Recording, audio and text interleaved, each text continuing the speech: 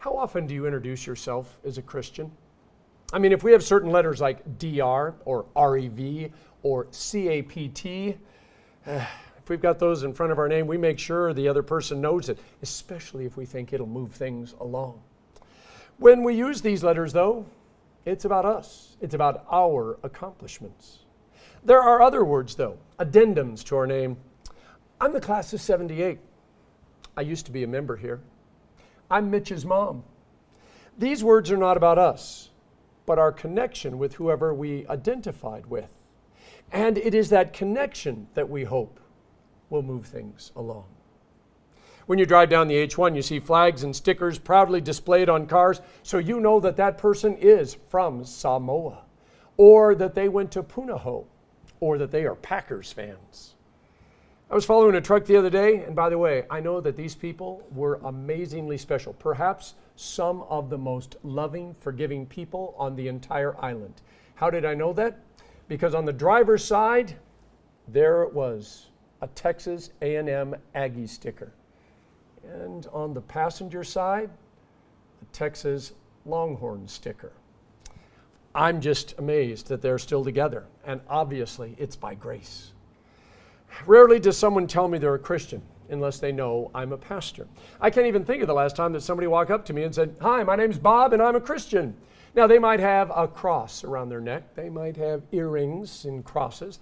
They might have a symbol of faith, the sign of a fish or something else on a book, on their vehicle, on something else that they carry around with them. But rarely do they walk up and say, "My name is, and I'm a Christian." There are three ways to look at being a Christian, and they're not necessarily complementary. That's with the E, not the I. To some, being a Christian is about an organization. It's the church. They were or are a member of a specific congregation, church body, or something that they identify as that organization. To others, being a Christian is about doing something. It's all those commandments, those rules, those regulations. And to still others, it's about a person, Jesus. And the reason I say they're not necessarily complementary is because if you put either of the first two, or especially both of them, before the third one, in other words, if you put organization and practice above Jesus, you got a problem. And if you take Jesus, the third one, and put it and exclude the other two, the organization and the practice, you also have a problem. Which brings us to the gospel lesson where Jesus says, "I have called you friends because I've made known everything to you that I heard from my Father. You didn't choose me. I chose you."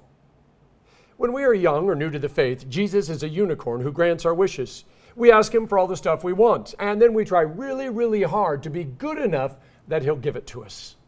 Sounds more like Santa Claus and Christmas, but it is the way a lot of people think about Jesus. The problem is, if this is how Jesus works, you lose, no matter what. If you get what you asked for, you know it's because you earned it, because you were so good that Jesus didn't have a choice but to give it to you. And if you don't get what you asked for, either Jesus is being mean, or you didn't have enough faith, or you didn't work hard enough. Doesn't look good either way. You know, the Bible was given to us as a whole, not a bunch of individual verses. Living our life one verse at a time can be dangerous. For those of you who remember the TV show MASH, there was an episode where this bomb had fallen into the compound, and they didn't have time to get a bomb disposal unit out there, and so the surgeons were going to defuse it. And they were on the radio with someone who was giving them very specific instructions, and they would give the instruction would be repeated, and then it would be carried out. Right up until they said, "Cut the red wire," and you hear this loud snip, and then the person on the radio says, "After you cut the blue wire." Fortunately, it was only a CIA propaganda bomb, and the only damage was leaflets everywhere in the camp. If we take one verse and do not consider the immediate context, in fact, the context of the entire Bible, we risk heading off down a road that can literally be a dead end. We wind up snipping the red wire when we were supposed to do it after we snipped the blue wire. During the pandemic, and even more now that we're starting down this long driveway that's leading us back to whatever's going to be normal. You know, there's a lot of people who have used various verses and who are still using those verses, many of which were biblical commands, as the reason that they are defying the emergency orders. And they would quote these verses as proof as to why they or their congregation must do something or must not do something. And the verses were all proper verses. There's no doubt about it. They're definitely in the Bible. But allow me to read a section from the book of Ecclesiastes. And by the way, this book was written by the one that the Bible says, and I quote, God gave Solomon wisdom, exceedingly deep insight and understanding beyond measure, like the sand on the seashore. Solomon's wisdom was greater than that of all the men of the East, greater than all the wisdom of Egypt. And so under the inspiration of the Holy Spirit, this is what Solomon would like us to know. There is a time for everything and a season for every activity under heaven, a time to be born and a time to die, a time to plant and a time to uproot, a time to kill and a time to heal, a time to tear down and a time to build, a time to weep and a time to laugh, a time to mourn and a time to dance, a time to scatter stones and a time to gather them, a time to embrace and a time to refrain, a time to search and a time to give up, a time to keep and a time to throw away, a time to tear and a time to mend, a time to be silent and a time to speak, a time to love and a time to hate, a time for war and a time for peace. And by the way, if you're as old as I am and you heard Roger McGuinn's 12-string guitar playing in the background and the birds singing harmony, I completely understand. I don't know what life was like for Solomon, except like us, he struggled to make sense of everything. And these words are amazing. There is a time for everything, and seen in the proper light, we understand giving something up. Even something, by the way, that is precious, even something that is commanded.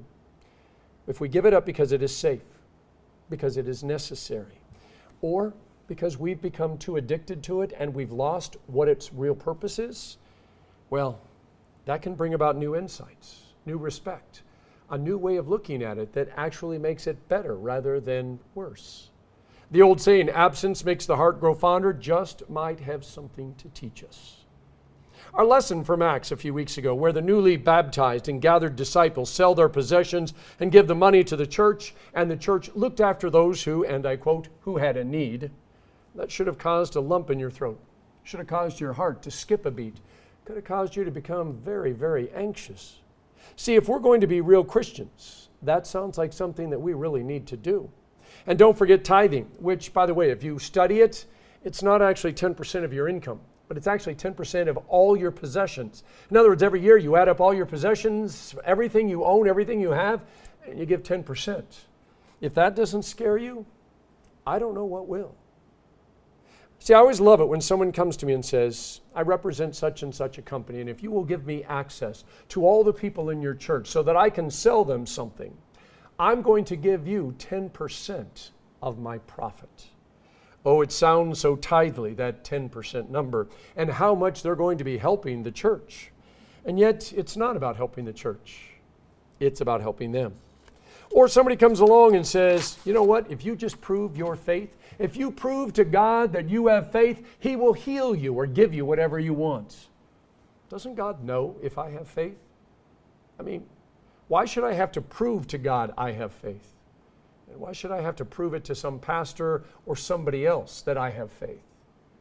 I think God already knows. Do you see why I get a little nervous about us defining what a Christian is and what a Christian isn't? One verse at a time. As faith and life take shape under the cross, which is by its very bloody and dark nature a very uncomfortable place to be, a wonderful thing takes place if we allow it to. You see, it's one thing to think of Jesus as a magical genie in a bottle who exists to grant us our 3 wishes, or a magical unicorn that'll do whatever we want. It's another to look up at his beaten and bloody face, wearing a crown of thorns instead of that golden tiara that he deserves. And just before he dies, turning to him and saying, look, I've been a good little boy or girl, so I really think I deserve the following. I've got this list. It's alphabetized. Do you think you can get all me these things before you breathe your last and say it's finished?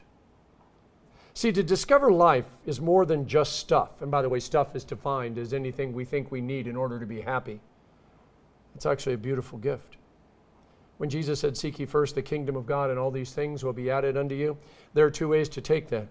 Jesus, I've made you number 1, so now give me everything I want. Or Jesus, you're number 1. Help me know what I truly need in order to live a life that brings honor and glory to you. not just the stuff that I want and think will make me happy, which has never worked in the past. I don't know why I think it'll work in the future. Growing up, I was the son of a carpenter, and so people had an expectation that I knew which end of the hammer to use. My dad was the son of a sharecropper, although by the time he was old enough to work in the fields, my family had packed up and left Coon Island, Missouri, and had moved to Denver. And then my grandfather had taken off and gone to Alaska and all sorts of other places, trying to find any type of work during the Great Depression. My mom was the daughter of a milkman and a telephone operator. See, if my dad had said, I'm the son of a sharecropper, they would have assumed that my dad would have known how to have grown cotton. And when my mom said, I'm the daughter of a milkman and a telephone operator, they would have assumed that she knew how to, work around the farm and how to use one of those newfangled telephones. What about you? What do you expect people to think of you because of your heritage, your family, the times you've lived through, your training, the letters before or after your name? How do you advertise that? What do you expect when you tell somebody, I'm the son of a carpenter, or the daughter of a telephone operator, or the son of a sharecropper, or a milkman? Have you ever introduced yourself as, hi, I'm a child of God? You see, one of the things people love to do, whether they are inside the church or outside the church, is proclaim why someone is a Christian or someone is not a Christian. And most often it's a very specific behavior, attitude, or action or belief that puts them into this category or that category. And the proclamation is usually very firm, leaving no doubts or wiggle room because thus says a very particular Bible verse. Back in the early 90s, shortly after I arrived, one of the pastors from another church on the island brought an elderly couple over to our Savior and said, Mitch, they're going to be a lot happier here, because they were really struggling with all the changes that he had made at that congregation. 2 years later, the husband died. Not long after that, she let me know that she would be joining him very soon. And so we started to plan her funeral, and she helped me write her sermon. She'd been very active for over 80 years in the Lutheran Church. She'd served in the LWML, various committees and district programs. She literally showed me boxes and boxes of awards and certificates and gifts that were given to honor her for all of her service. Quite often at a funeral, though, people get up, and when they talk about the deceased being in heaven, they then immediately list all the things that person did during their life. And there's a definite connection between the things they did and that person being in heaven. Hold on to that thought for a moment. So back to Jesus' words. I have called you friends because I have made known to you everything I heard from my Father. You didn't choose me. I chose you. I got an email a few weeks ago about a pastor who in a sermon said that not everybody was a child of God, but only those who had very definitively accepted Jesus into their heart. I told this individual not to worry. This pastor was trying to assure his people, because they could name the day and the time that they accepted Jesus as their Savior, that they were a child of God. And they were there definitely then separated from everybody else who could not name the day and the hour and the moment. She wasn't going to change his mind. She wasn't going to change that congregation, because it was the foundation for that particular denomination. And so I told her, if this is going to be something, as it should be, that you're going to struggle with, you need to go find a different church. You did not choose me, but I chose you. He flips our natural, me-centered thought process on its head. And the purpose of this flip is to bring us comfort, to speak truth and grace into our life, not to condemn us, because he speaks the truth in love. He does not choose us because we are perfect, or all the things we've done, or all the things we're planning on doing. He chose us because he loves us and calls us to be his own in spite of our failures, our imperfections, and our sins. In the water of baptism, and for most Lutherans, this means when you were a tiny little baby that could only poop and cry and sleep. God chose you. I know we like to think that Jesus is God, and so he knows everything, and therefore he chose us because he knew all the things we were going to do, all the greatness that we were going to come into.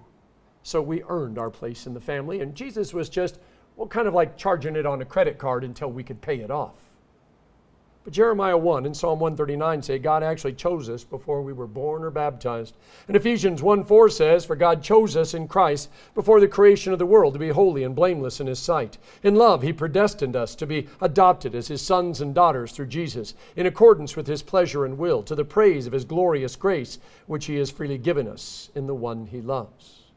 Oh yeah, I know that God knows all of us. He knows everything about us. He knows what we're going to do and not going to do. But amazingly enough, He's got a different reason for choosing us as His own. Last week, as the water flowed over Ilana's forehead, I imagined all the possibilities of her future. All the amazing opportunities, the love, the grace, the hope that were waiting for her because she is a child of God. And God chose her, tiny, little, squirmy, wide-eyed baby, even though all she could do was poop and cry and eat. She is completely and totally dependent. And God still chose her. God doesn't want us to live our life in fear, hesitant about making mistakes, worried about what if we aren't good enough, living our whole life trying to say, okay, maybe just if I do just 5 more things, God will love me. We don't need to live our life only on this side of the street, never making a new friend or trying anything new. Jesus says He came so that we might have life and have it to the full. And while that isn't going to happen in its truest form until we are past this world and into the world to come, He says while He isn't giving us permission to sin wildly and just say, yeah, Jesus has got it covered so it doesn't matter. Rather, He says, sin boldly, but trust in the grace of God more boldly still. Yeah, it was Martin Luther that said that, not Jesus. But Luther was simply looking at the grace of God and saying, this is the way life can be lived. And by the way, if you don't know what it means to sin boldly and trust in the grace of God more boldly still, it's Luther's way of saying if your heart and soul are seeking first the kingdom of God, you're going to sin. But God will forgive and love, and He'll be there for you no matter what. This isn't about us becoming perfect. This is about us growing closer to the heart of God. And by the way, when we get closer to the heart of God, it's amazing the impact it has on our life. So back to Frances and the funeral sermon that she helped me write. You should know that she had been the Sunday school teacher for the man who was the district president at the time. And I knew he was going to ask for a copy of the sermon. The message started off with, Frances loved God, but she never did anything in the church. Not in her family, not in her community. The list of her accomplishments, completely blank. Now, she expected the family to start squirming at that point, and she said, Pastor, I hope they don't get up and interrupt everything. But then after a dramatic pause, I continued, but the list of things that Jesus did in her and through her is longer than the time that we have to speak. But here are a few that she was especially thankful to be part of, as Jesus allowed her to be the vessel that carried His grace, His mercy, His love, His peace into the world around her. Some of you know when somebody asks me what denomination I am, I usually don't give them the spiel about we're not a denomination, we're a synod, and it's a huge difference, even though all that's true. Instead, I tend to just say I'm a follower of Jesus who chooses to express my faith through Lutheran means, doctrine, and practice. But if I'm called upon to announce my faith, in other words, are you a Christian or not, rather than try to find a word or phrase or a metaphor that will be properly understood, it's a lot easier if I simply say, I'm a child of God. Anyone who has a child knows exactly what this means. Your child is imperfect, no matter how much you wish. They do not always do what you want. In fact, often they do the exact opposite. Sometimes, well, one minute they love you, and the next they're running away. And yet they are still your child, and you still love them. So it is with God and me, and with God and you. Another reason I'm thankful we are saved by grace through faith, and this is not our work, it's the gift of God, is to know that as a child of God, there are things we just can't explain because we don't understand them ourselves. But it's an amazing way to live. In the name of the Father, and of the Son, and of the Holy Spirit.